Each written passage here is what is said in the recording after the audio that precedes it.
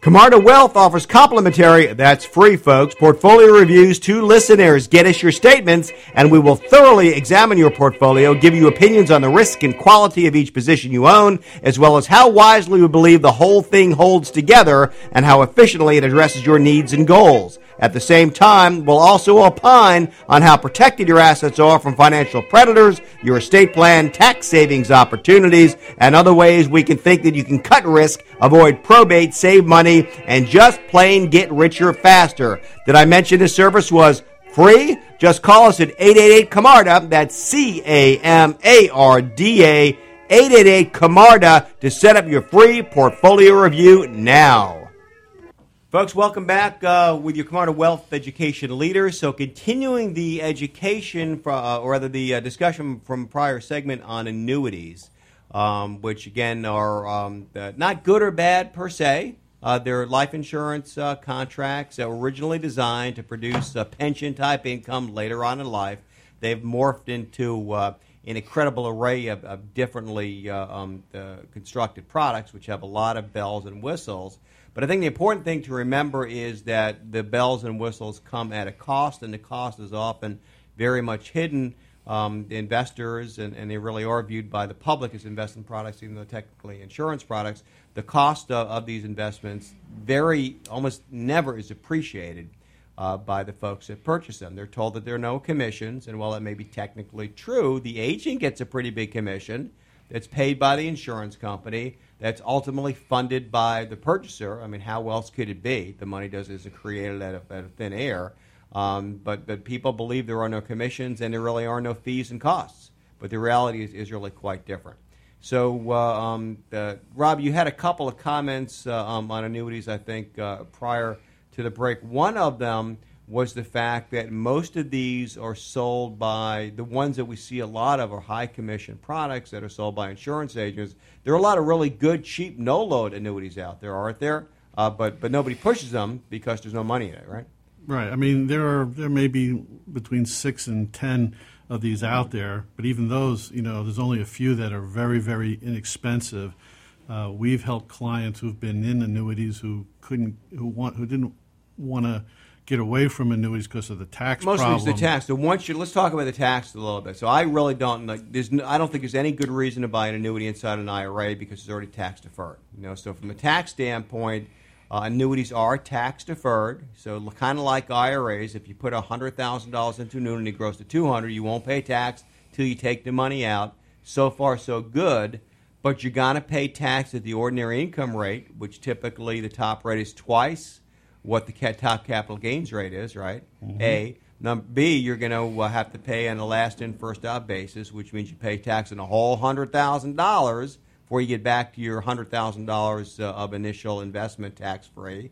And there's really no selectivity like you can with stock shares. Say, okay, I'm going to sell this and pay sell the high-basis ones first and get that money back tax-free. So you really, I think they're a tax disaster. Yeah, there's some isolated situations where there's like one annuity that has a number of choices where you can do active trading, and the reason you use it in this account is because you're not going to get hit for short-term gains because it continues to stay tax-deferred in the product.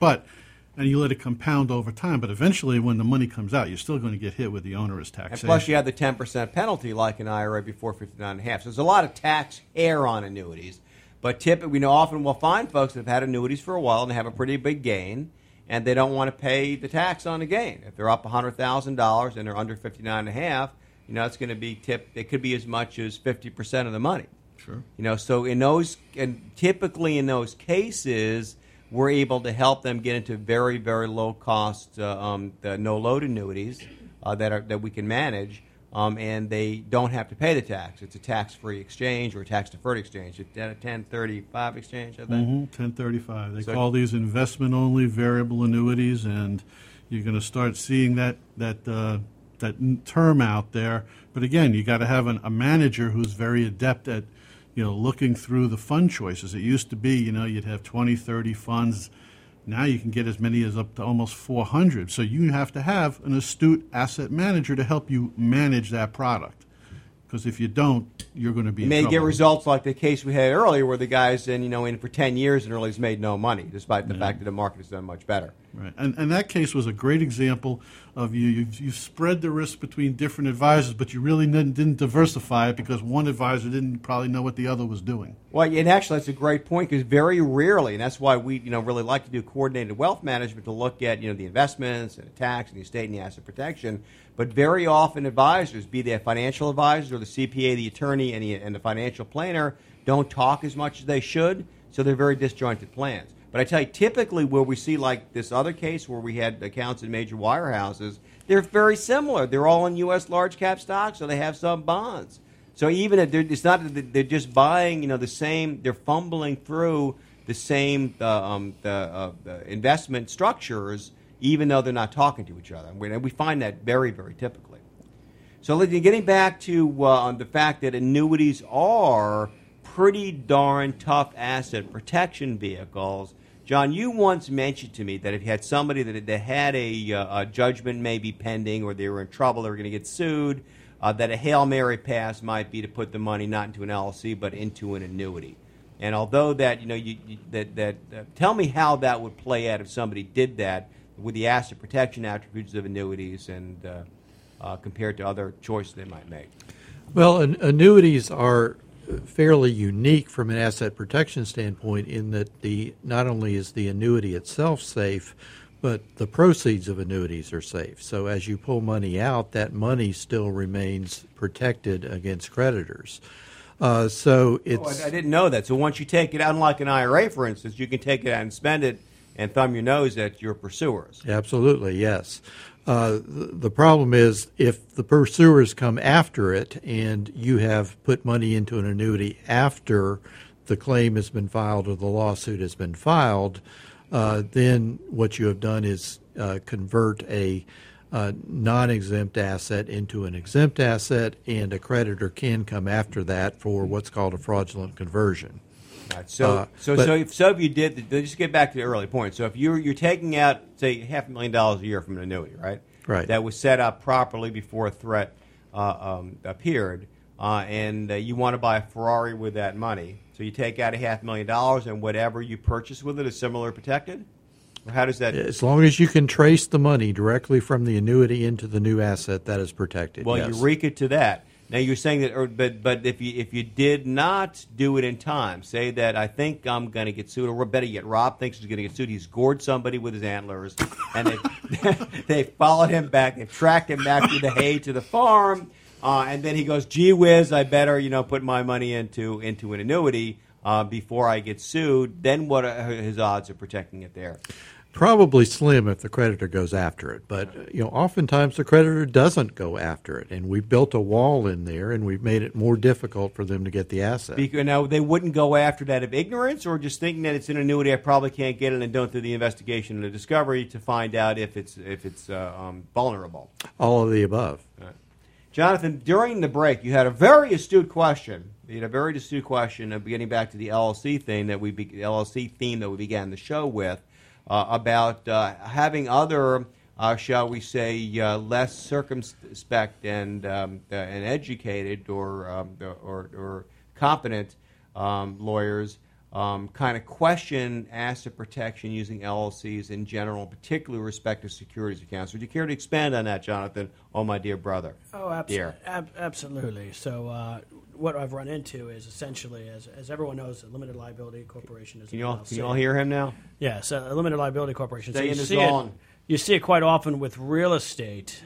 Generally, if you have a bunch of rental properties, you should have an LLC for each property, obviously, to minimize the domino effect of litigiousness. But a lot of times I'll have clients with taxable, in other words, non-protected in the state of Florida, non-IRA accounts and a trust, let's just say, and their equity accounts, a couple of million. So they have $1 million, say, at a wirehouse somewhere that's just right. in their name or maybe with their wife, right? Right. So a fresh carcass and a lawsuit for discovery, I think we'd agree.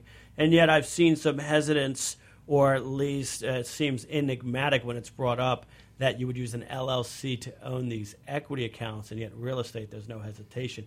So, Counselor, what I'm trying to look for you is why do you think perhaps that looking glass is a little perhaps blurry in some cases on council, at least that I've experienced at times, in looking at equities and delineating from real estate and using the LLC for protection. Well, I've heard a lot of people say that just doesn't pass the smell test, but I don't think their noses are astute enough to recognize that. Or maybe they'll come to our offices, and it raises the bar on the smell test. But an LLC can be used just as well for investment assets as anything else. And it really goes to business purpose, doesn't it? Yes, it does. And I think it's a fundamental misunderstanding or misconception or error, on these attorneys that don't think, well, gee, if it's an investment, it's not a business, but it really is. It's a for-profit enterprise, right? It's absolutely a business, and we set them up with multiple members. We make it look like a business. We make it smell like a business, and there should be no reason why it would not hold up from an asset protection standpoint. Are you familiar with any case law, on these issues? There are a number of cases that have dealt with the business purpose aspect. Most of them are more in the very egregious cases where someone has already been sued and has tried to secrete assets away. And those secrete, what an interesting word. You mean, is that from secret, or is that from an oily liquid oozing out of them somewhere? We prefer to think about that motivational book. That's right. But it's bad case law, and when they say there's no business purpose, it's because the person has been so egregious in trying to hide assets. So it didn't fail for legitimate business purpose. It failed for other reasons. It's right. It just while we're talking asset protection, John, I'd be curious if you can give me. It could be pretty succinct. No need to go into too much detail. But when do you delineate when a client of yours perhaps would use a domestic asset protection trust versus offshore? If there is a lot involved and the client is willing to spend the very large sum of money that they've got to have to maintain an offshore trust, then we should definitely consider it. Asset protection, as I've said often, is about building walls between you and the creditor, and the Atlantic Ocean makes a pretty good wall sometimes.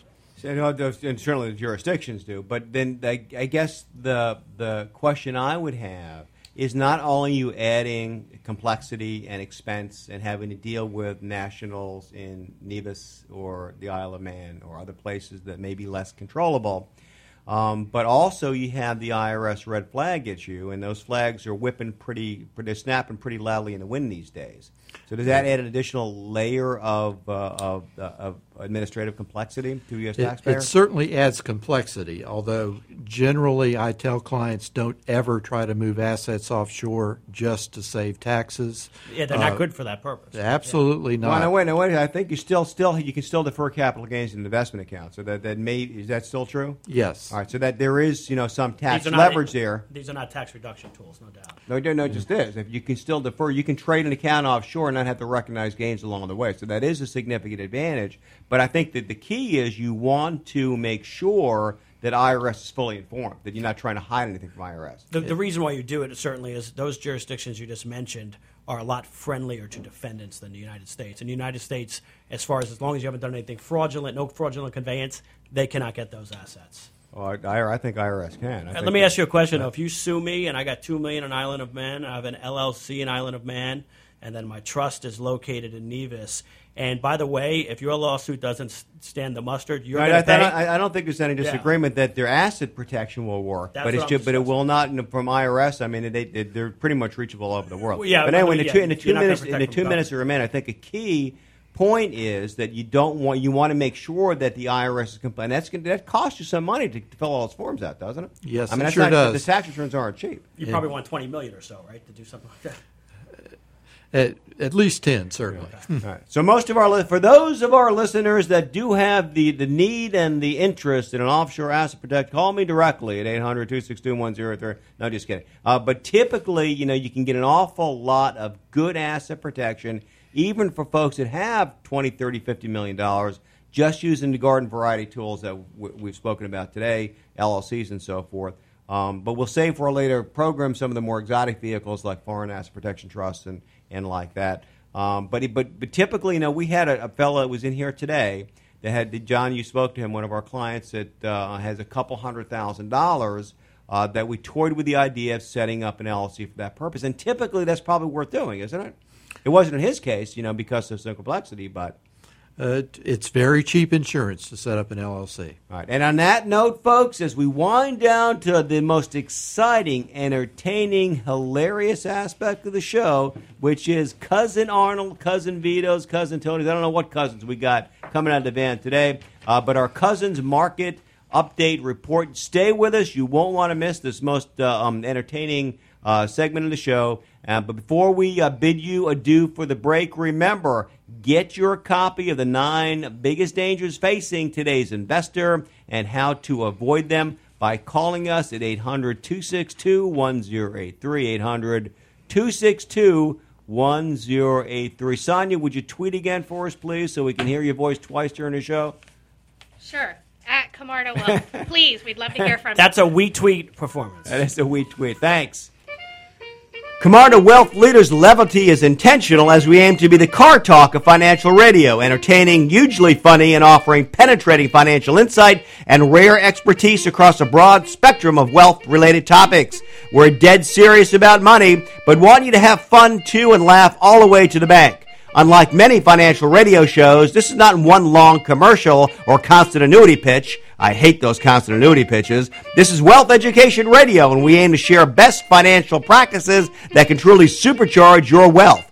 Do we expect some of you will want to become clients? Sure, but because the chemistry is right, and because you come to believe that the wealth leaders, that's us, can get it done better than your other choices. That's your decision. But when it comes to investing, we're fiduciaries. We put our clients' interests first, and that's the promise you can take to the bank. For more information and free reports, call us now at 888-CAMARDA. That's 888-CAMARDA. Do it now while it's on your mind, folks. Folks, you're back with the Camarda Wealth Education Leaders on Camarda Wealth Education Radio. Now, the most exciting, without further ado, the part of the show, Brother Jonathan Camarda, voicing his stock market report, his very astute stock market report, I might add, in a variety of voices. I wonder who we have with us today. Johnny, pray tell. Yeah, it's me again. Hopefully I'm not too loud here. It's Vito back from Vail. So as we start to look... You just got back from Veal? Vail. Oh, Vail. No, my skin looks like veal, but I'm back from Vail. I thought that was like, Vail Parmesan or something. Absolutely. We're not going to get into Sheol law, though. Anyway, it looks like you have a quizlogical look on your face. I got a quizlogical... Who, me? I got a quizlogical look. I do. Hey, our cousin Vito, with bond yields rising, what does this have in store for fixed income and markets as a whole? Right now... What you're looking at is a situation where with rising yields, we've been looking at this for a while, with the surging to the highest level since late 2014. And a lot of this is actually emanating from the Eurozone. I mean, even German yields are rising. German yields, yes, I did say German yields. Now, the ramifications of plenty of your banks and insurers, they look real attractive in this type of environment. On the flip side, some of the winners the past few years, like utilities and REITs and MLPs, certainly bond surrogates we've seen among the wealthy, might be running out of juice. So even though you squeeze, there might not be anything left in it, so you will definitely want to be aware of what you're holding in a rising yield environment. So that's a little bit concerning, especially considering the plight of bonds for those looking for more yield-oriented holdings. Now, I did speak of the Europe kind of spillover effect there on bonds, so let's go over to foreign stocks, because they're starting to show some weakness. As I look at the EFI, which in English, by the way, folks, is Europe, Australasia, and Far East, excluding Canada. I thought Evie was your girlfriend, Don. Absolutely. Yeah, she's Swedish. But I gotta get on a step stool, but I love it. You usually just say she's sweet. Absolutely. Swedish, it depends on what mood she's in. So here you go. Again, and the European Austriatic Far East Index, it just rolls off my tongue. It's kind of hitting resistance from back last July of 2014. Moreover, it's dropped below its 50-day moving average, which in English to most of you folks out there should know is basically a few-month moving average, which is pretty significant considering the uptrend, as Jeff has noted since late last year, has been pretty torrid. Now, the inevitable link to the U.S. equity markets is apparent, and this trend and momentum does not bode well for a domestic picture, as Jeff mentioned, which is already at high valuations. Now, even more concerning than that, with a rising dollar, which we're going to get to, is the emerging markets, which are just flat turning hideous on us now as the 50-day drop below the 200-day. That's pretty significant. In English, what that means is look out below. I mean, you got some of these commodity exporting countries like Brazil, and here goes Russia again after a nice run early this year. Again, they're very dependent on exporting commodities. You guessed it, commodities are denominated in the greenback. The dollar goes up. They can't export as much, and so that's troublesome. Now we haven't heard from you too much there, Sonny, with your new haircut and all that. You got something for Uncle Vito? And don't call me Eefy. Hey, don't ever call her Eefy. What does the local market picture look like right now? Are we slowing Speak up, down son. You got to keep your lips overseas? close to the microphone. Right. So, like I said, the slowdown overseas, especially with the dollar effect right now, and I'm going to go into the dollar because that's the cause. And with the dollar, you're seeing the downside in the commodity index, which certainly has a spillover effect into, like I said, the countries that I already mentioned, like your Brazils, your Russias. Not as much in a lot of parts of Asia. And you've seen Asia a little bit more resilient, although China's certainly kind of sitting on a bubble there. So as we look at that, that is a little concerning with the strong dollar. That definitely bodes badly for commodity exporting emerging markets. But Europe, especially like Japan and Germany, if you take out the euro and the yen respectively, which we certainly have been effective doing, there's still a lot of upside in Japan, like companies like Toyota, which we own, and Mitsubishi, et cetera, et cetera. Now, moving right along, I'm looking at small caps, and I'm seeing some resilience. That's pretty good news. The NASDAQ right now looks like it could break out. So you definitely have some conflicting signs with the S&P looking bullish overall, and the economic picture. Obviously, we've had some decent numbers recently. Now, what the heck do you want, Rob? You want something out of me? Well, I'm looking at this chart here, Don Vito, with all these candles, and they're just blowing my mind. So here in the U.S. Don't blow them out, Moose, okay? So tell me what these U.S. indexes, what does that current trend suggest for us? So like I said, I'm kind of foreshadowed. The small cap index right now, which has been sputtering really for the last month and a half, especially with the dollar, again, with the movement of the dollar. Now the dollar resuming to the upside, that's usually positive for your small and mid-cap type stocks because they're not as affected by the negative export-import ratio. In other words, other countries, they're not dealing with them, so they don't have to worry about having an expensive currency like think Johnson & Johnson or Merck, who definitely has to worry about Europeans not being able to afford their products. Thank you so much, Cousin Vito. I'm just running your off. last words of advice as we tick down to the end of the show. No, I forgot to take my other ski off, so I'm going to let you go. All right, go ahead. Thank you so much. And that's Don Vito's report from Veal, just back from Veal. Folks, that's the end of You've suffered through yet another edition of Camarda Wealth Education Radio, and we look forward to seeing you next week on WWBA and WOKB. Thanks. Bye-bye. You've invested yet another hour on Camarda's Wealth Education Radio, your one source for sublime insight on all things financial. As Ben Franklin said, pour the coins from your purse into your mind, and your mind will fill your purse with gold. Remember the Camarda Wealth Leader's warm offer of a complimentary review of your investments portfolio. That's a free analysis from the financial team with almost more letters than in the entire alphabet. An offer that makes old Ben smile even now. To get yours before we change our minds, call 888-CAMARDA. That's 888-CAMARDA. Call now before we run out. That's it for this week, folks. Go forth and profit.